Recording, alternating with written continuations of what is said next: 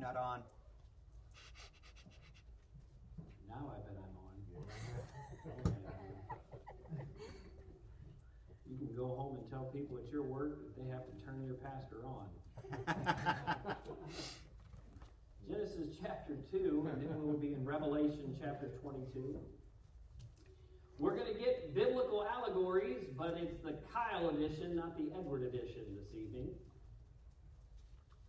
We're going to look at the Tree of Life tonight. Last week I've enjoyed all of Edward's messages, but Alec and I were doing discipleship, so throughout the week I listened to Edward's message on the 4 trees, and it was a wonderful message. And in the first point of last week, he talked about one of the 4 trees is the Tree of Life. Well, it got me thinking, as I'm his stand-in this evening, of a message I preached years and years ago. This is not that message. It's similar. There's some thoughts that I borrowed from it, but on the allegory of the Tree of Life. Now, it's an allegory that's not an allegory, that is an allegory.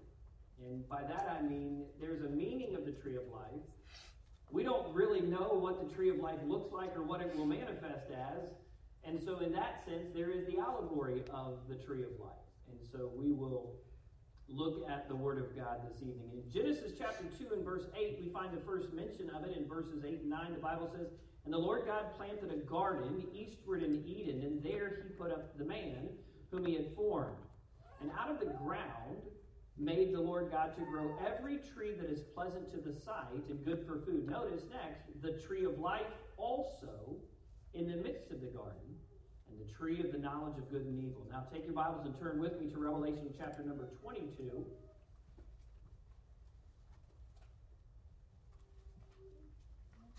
We're going to be looking at these verses several times during the message tonight, so they've got them in the outlines. But I would like for you to turn to them. Revelation chapter 22, verses 1 and 2. This is a prophecy looking forward to what life will be like in the eternal state, the last final dispensation that is given to us in the Word of God. And in Revelation chapter 22, we get a picture of what that eternal state will look like, what heaven will be like, after chapter 21 explains the New Jerusalem and what it will consist of and what worship will be like. When you get to chapter 22 and verse 1, the Bible says, "And he showed me a pure river of water of life, clear as crystal, proceeding out of the throne of God and of the Lamb." Notice verse 2, "In the midst of the street of it." That word street just has the idea in the midst of the way, in the midst of where that river was flowing, and the way it is to the center of town, if you will. On either side of the river was there the tree of life, which bare 12 manner of fruits, and yielded her fruit every month, and the leaves of the tree were for the healing of the nations. Father, help us this evening as we come to the Word of God, and as we take some time together to study, I think, a very important tree. It is the one that sustains us and heals us from the beginning to the end, as we'll see this evening. Bless us, I pray, in this hour, in Jesus' name. Amen. I love hidden Bible truths, and that's what Edward has been pulling out in this series of biblical allegories. I love the Bible truths, especially that are hidden, that have profound truths that impact my daily life. So as tonight's guest speaker,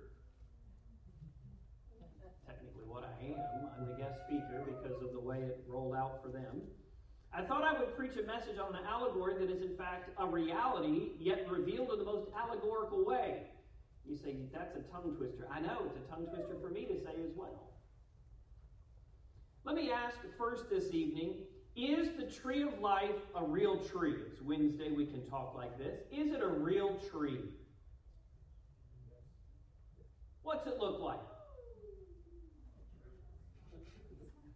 A tree. That's the best answer I've gotten already. I don't know if we can top that one. It has leaves. I read one commentator that said that the tree of life likely was an acacia wood. Noah, when he built the ark, was told directly by God to go and find shittim wood. I don't believe that personally. I thought it was an interesting take by someone who was trying to pull at threads. And what I'm doing in this introduction is making sure you understand I don't know what the tree of life looks like. I don't think it's one that is growing on planet Earth today. I think it is a real tree, and it dwells in the heavenly realm because it is created by God. And that's what we're going to look at tonight. But there is certainly great truth in its teaching, in what it means for us.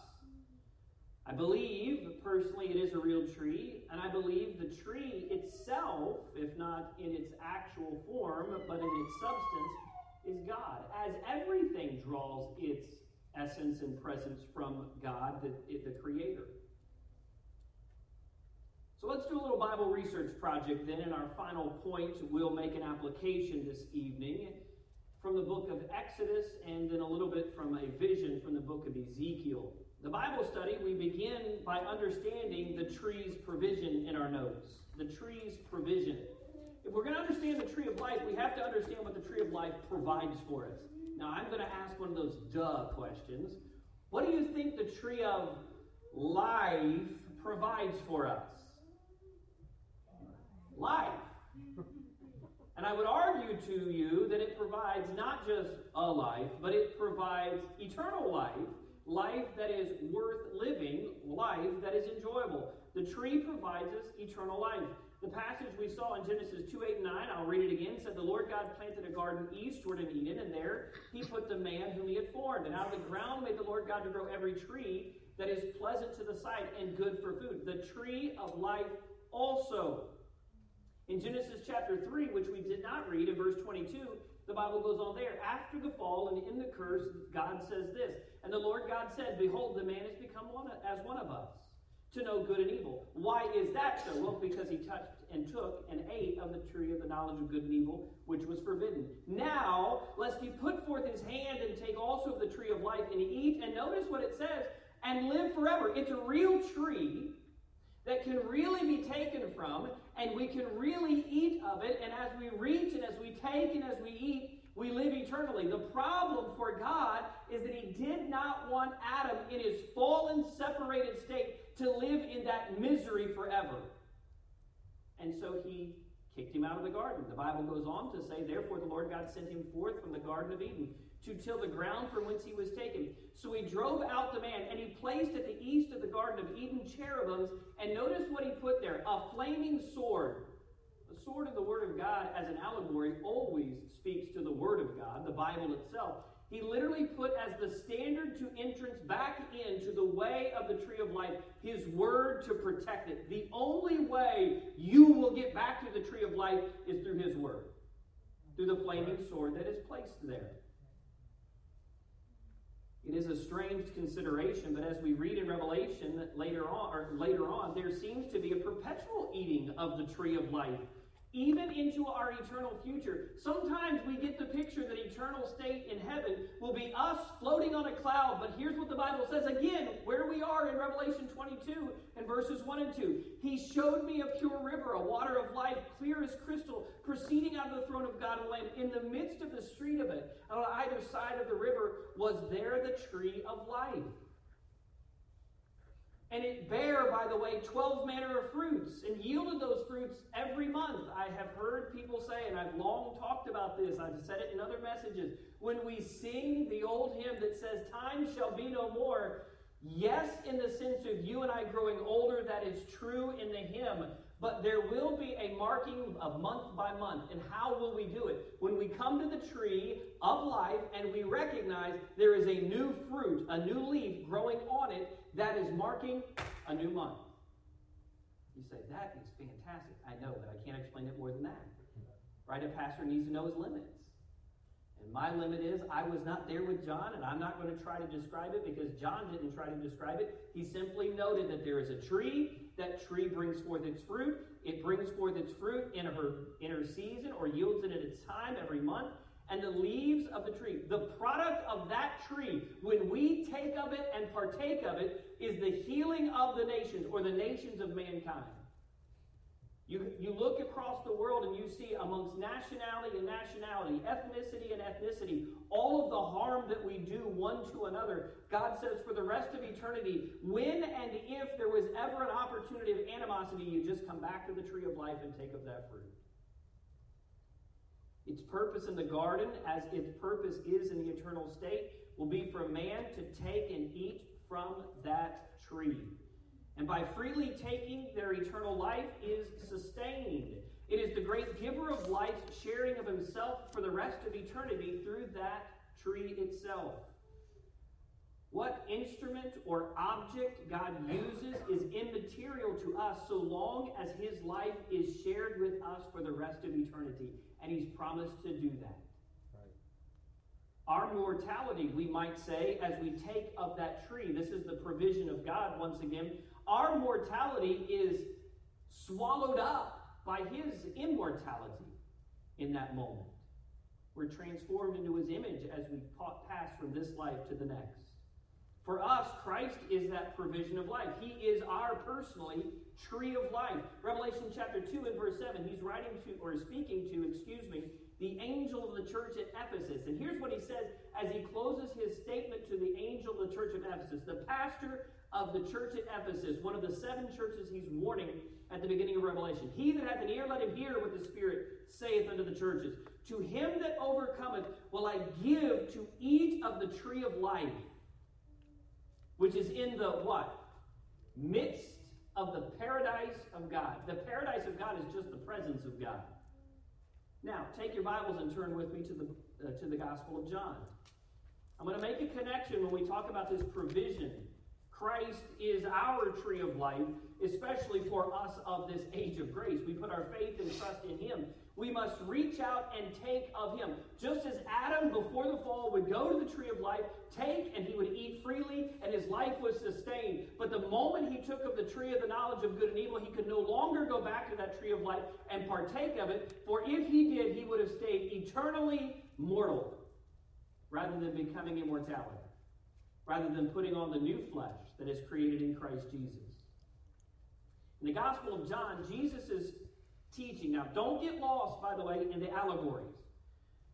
He's referencing in John 6 that he is the bread of life, but I want you to focus not on the allegories of him being manna or the bread of life. I want you to focus on the process of what Jesus is talking about, and you will see that Christ himself is our tree of life. In verse number 47, Jesus speaking says, Verily, verily, I say unto you, he that believeth on me hath everlasting life. Verse 48, I am that bread of life. There is his analogy. He is linking it to the manna that was provided for the Israelites in the wilderness. But we go down to verse 54, and now this sounds a lot like Adam was living in the garden before the fall. Whoso eateth my flesh and drinketh my blood hath eternal life, and I will raise him up at the last day. He says effectively, if you reach out and if you take of me, you will live eternally. For my flesh is meat indeed, and my blood is drink indeed, and he that eateth my flesh and drinketh my blood dwelleth in me, and I in him. As the living Father hath sent me, I live by the Father. So he that eateth me, reaches out, takes of that fruit, and eateth of me, even he shall live by me. That is that bread which came down from heaven, not as your fathers did eat manna and are dead. He that eateth of this bread shall live for what? Ever. Forever. Adam willfully reached and took of the tree. We willfully reach and take of Jesus Christ. Adam in the garden ate of the tree, and that tree gave him or provided for him eternal life.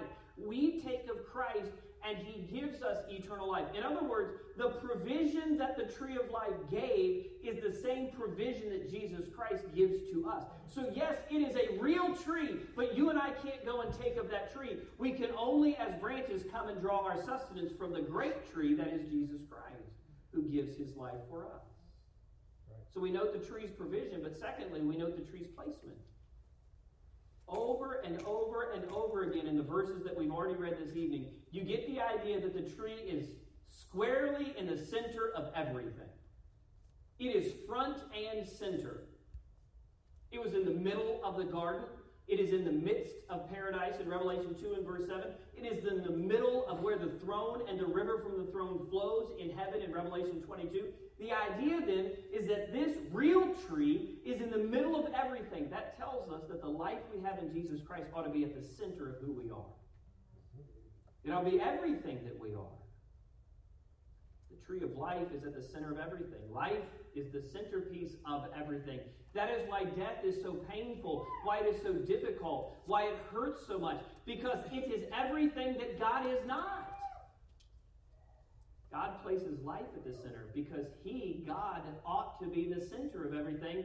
And yes, God is love, but God is also light and life, we know from the Word of God. Amen. From the beginning all the way through the never-ending eternity, God places life as the center for all of His creation. You are either alive in Him or you are dead in your trespasses and sins. John 1 and verse 4, in Him, that is in the Word, Jesus Christ, was life, and the life was the light of men. We can note the tree's provision. We obviously understand its placement. Then third, I want you to understand the tree's permanence. It's permanent. There was a tree in the beginning, there was a tree throughout, and there is a tree of life in the end. In just a few moments, we'll look at Ezekiel chapter 47 and verse 12. But simply to say, in Ezekiel chapter 47, he sees a river, and he sees a tree, and he sees a tree that is giving its fruit. The prophet went down into the river in Ezekiel 47 until the river actually flowed over his head, and it controlled him. It is along this river that the prophet sees trees that provide both meat, he says, and medicine. Oh, that's a wonderful thought we'll see in a moment. The vision of Ezekiel 47 tells us how life will be in heaven and how life ought to be lived by grace in this life, in this existence. The river in Ezekiel 47 is the Spirit of God. The tree is the salvation that we have from God. For in salvation, by way of the Spirit of God, we have life and we have it more abundantly. Ezekiel's trees do exactly what John's singular tree does, as we noted in chapter 22 and verses 1 and 2. One more time, I'll put it on the board for you. I think you're getting a picture here. These are the only two references that we have as clear as day to the tree of life. But I want you to focus on things in this passage. Notice in just a moment when we get to what the potential hope for us is, the last point, you will see these very words that John uses are the words that Moses uses in Exodus 15. Here's what he says. John says, He showed me a pure river of water of life, clear as crystal, proceeding out of the throne. Later in the verse, he said that there was in the midst of the street a tree of life, and that the leaves were for the healing of the nation.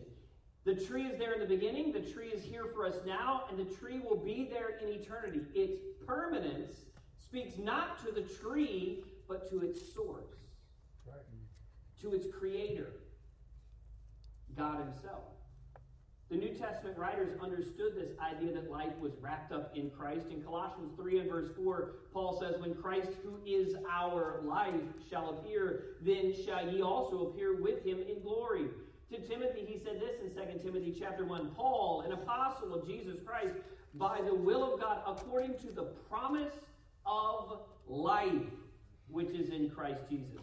To the Corinthians, he said this in chapter 15 and verse 22, for as in Adam all die, even so in Christ shall all be made alive. And John in his epistle says this in chapter 5 of verses 11 and following, and this is the record that God hath given to us eternal life, and this life is in His Son. He that hath the Son hath life.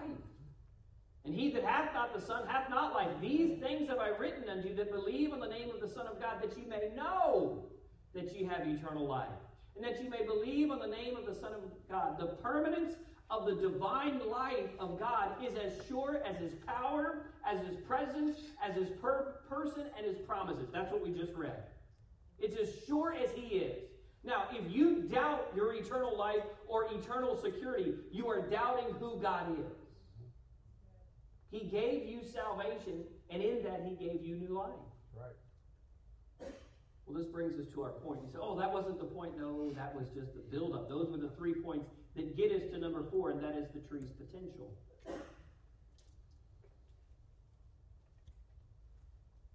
The tree's potential. Take your Bibles and turn to Exodus chapter 15, if you will.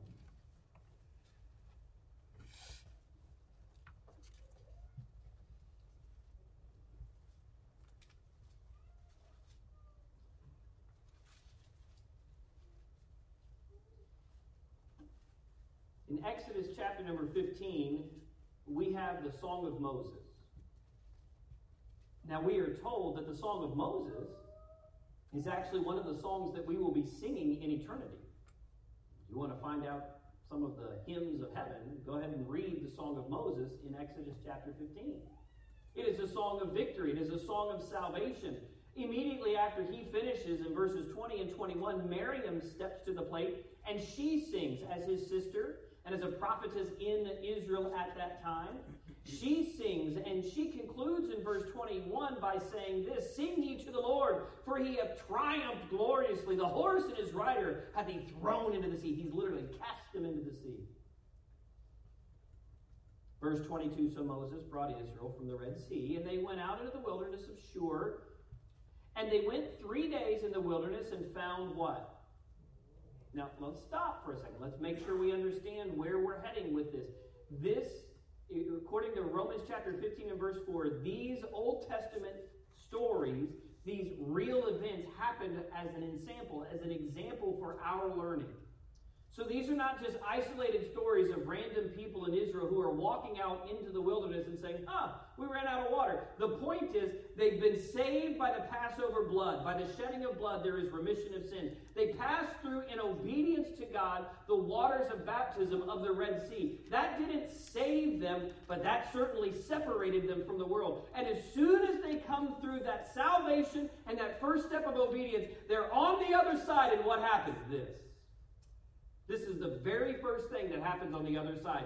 And notice what it goes on to say. "Besides having no water, and when they came to Marah," that's an interesting word. The word Marah literally means bitter, quarrelsome nature. Bitterness, anger, regret, longing. All of these are Hebrew words that speak to the same thing. They felt like God had done them wrong. There was a problem. The word Marah is what Naomi changed her name to in the book of Ruth. When her husband dies and her 2 son-in-laws die and she's left as a widow with no help, it's Ruth who follows her. But Naomi says, "Call me bitterness." That's what this word Marah means. So again, there's an example. There's a lesson in this. They've come out of the world. They've been saved. And here they've come to the wilderness of no water. Where do we get our sustenance? Where do we get our healing? Well, you're going to see a wonderful picture because of what happens next. "For they were bitter, therefore the name of it was called Marah. And the people murmured against Moses, saying, 'What shall we drink? How are we going to be sustained, Moses? These waters are filthy.' And he cried unto the Lord." Notice what it says in verse 25. This sounds exactly like what John says in Revelation 22 and verse number 2.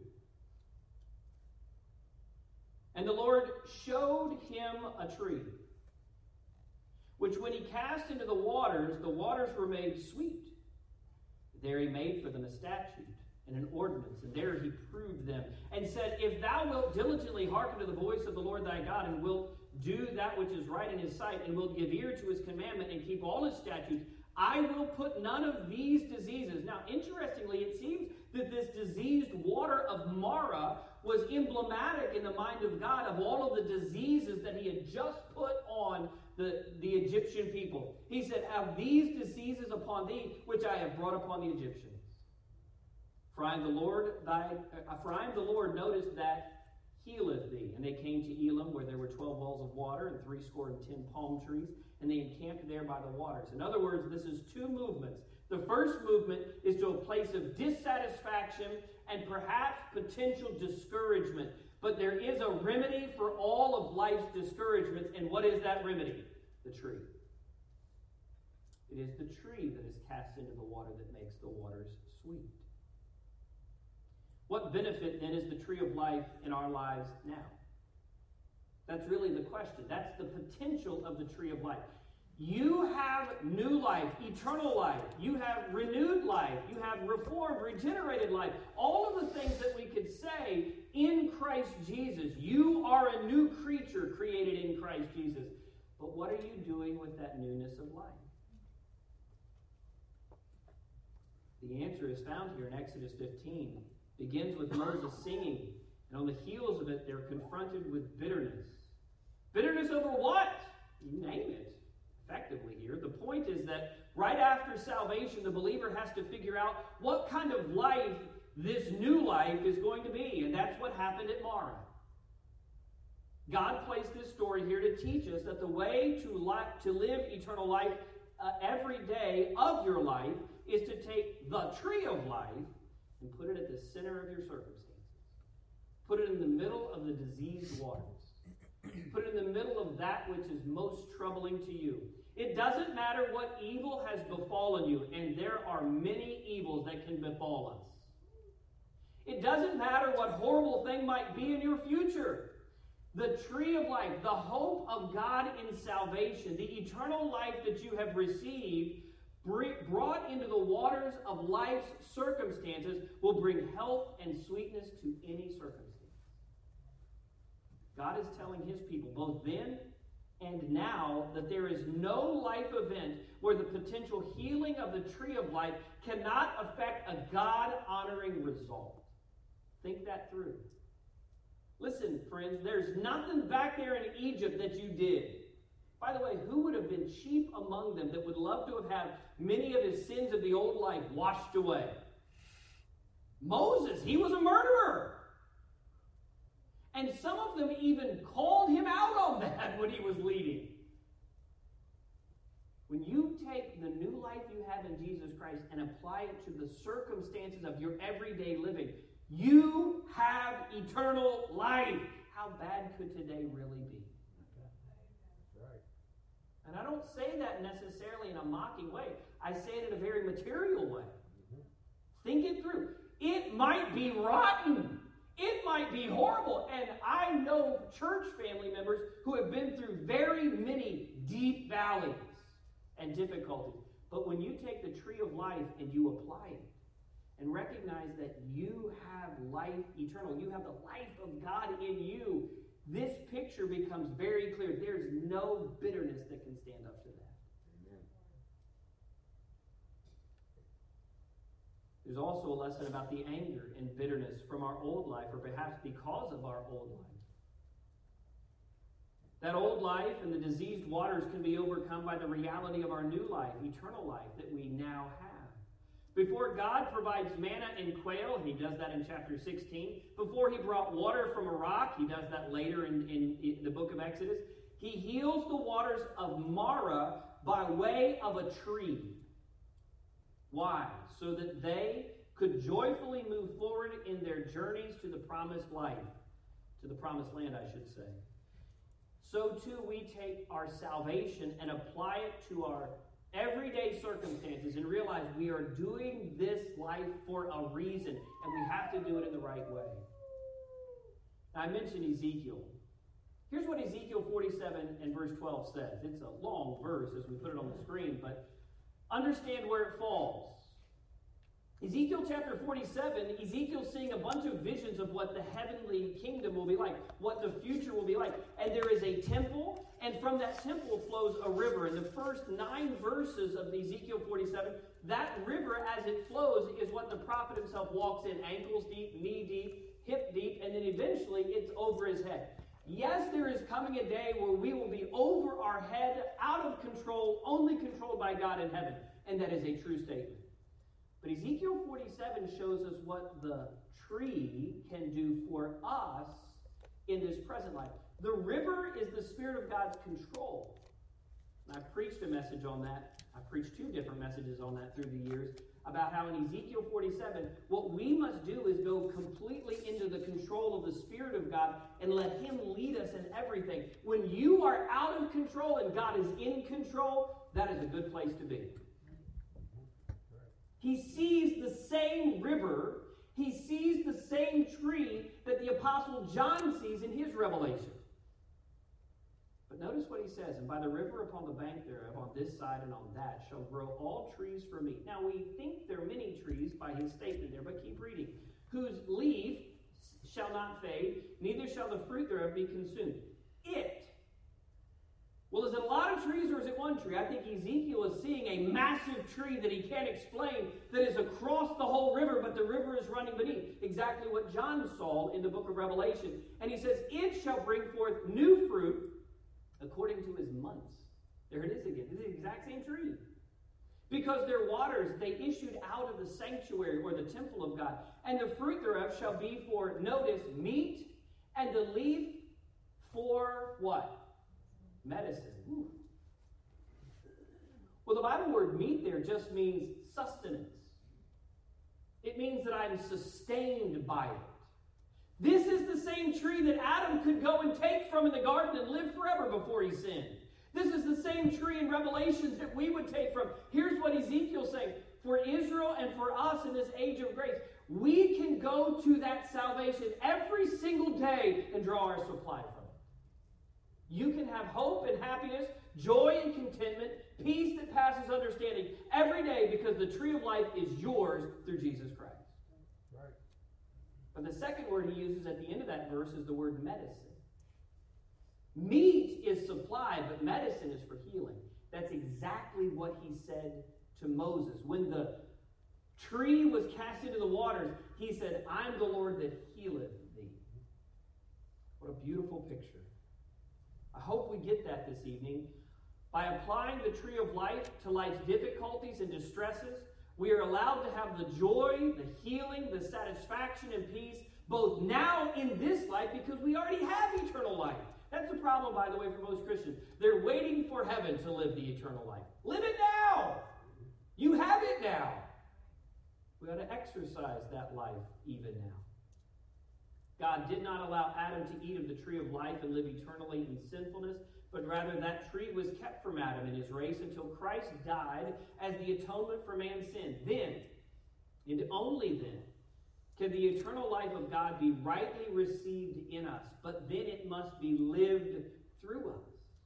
Mara was cured not by a random tree found out in the backside of the wilderness, but by a purposeful tree shown to Moses to place in that water. I was talking with Zach in the office today. That word shown back in Exodus chapter 15, when it said he showed Moses a tree, that word showed literally has the idea of an arrow or a spear thrown or cast before someone. Hurled before them is actually the word in the Hebrew. Yada is the word in Hebrew. I don't even know what that means. Does it mean that God took a piece of the tree of life and threw it down from heaven and said, hey, put that in the water? He might have. I don't know. He's God. He can do whatever he wants. I just know that it says he showed him a particular tree and said, you put that tree in there. There is only one way to a life, to eternal life, and that is through Jesus Christ. Amen. So, friend, that tree has the potential to affect your daily living. It's not just a tree that was in the garden, a tree that's going to be in heaven, but it's a tree that's in your everyday life today. Right. It enables us to overcome disappointment, discouragement, and our own despair. All the bitterness of life, all the quarrelsome nature of our existence, all the hurts, all the heartaches can be cured. And I am not suggesting that it is simple. For some of you have walked through far deeper valleys than I've been asked to walk through. But as a pastor, I can say confidently, not from my lived experience, but from my learned education from this book, that you can, through the tree of life, make it through anything. Amen. It will sustain you, and it will heal you. Right. What you must do is take that truth that you are saved and that you have the life of God within you and cast it into the midst of all of the waters of each of those circumstances. The question then this evening is, do you? God, I cannot bear these problems anymore. I know, he says. Take the tree. Take Christ. Trust him and put him in the middle of the waters of that problem. God, I cannot solve this. I cannot change this. I cannot handle this. And I'm angry about it. But God, I do trust you. I trust in the life that you have given me, what you have promised me, and the change that has come over me. And I'm going to live in and for that life through the midst of this problem. That's how you take the tree at Marah and put it into the waters of your own problems. It's then, friend, that you will have sweet fellowship with God. It is then that you will experience health to your bones. The sustenance, the meat, and the medicine of healing will be upon you. In closing, would to God that we would always understand the provision, the placement, and the permanence of God's tree of life, so that we may unlock its potential to remove anger and bitterness that come into our life. I put at the bottom of your notes there, we have eternal life through Jesus Christ. Here's the question, what evil could cause us to become bitter? What evil could come upon us that we could complain, that we would quarrel and fight with one another? And the answer I put at the end is this, just in case. I didn't want you to go home asking, yeah, that's a good question. The answer is none. None. Father, help us this evening as we close our thoughts.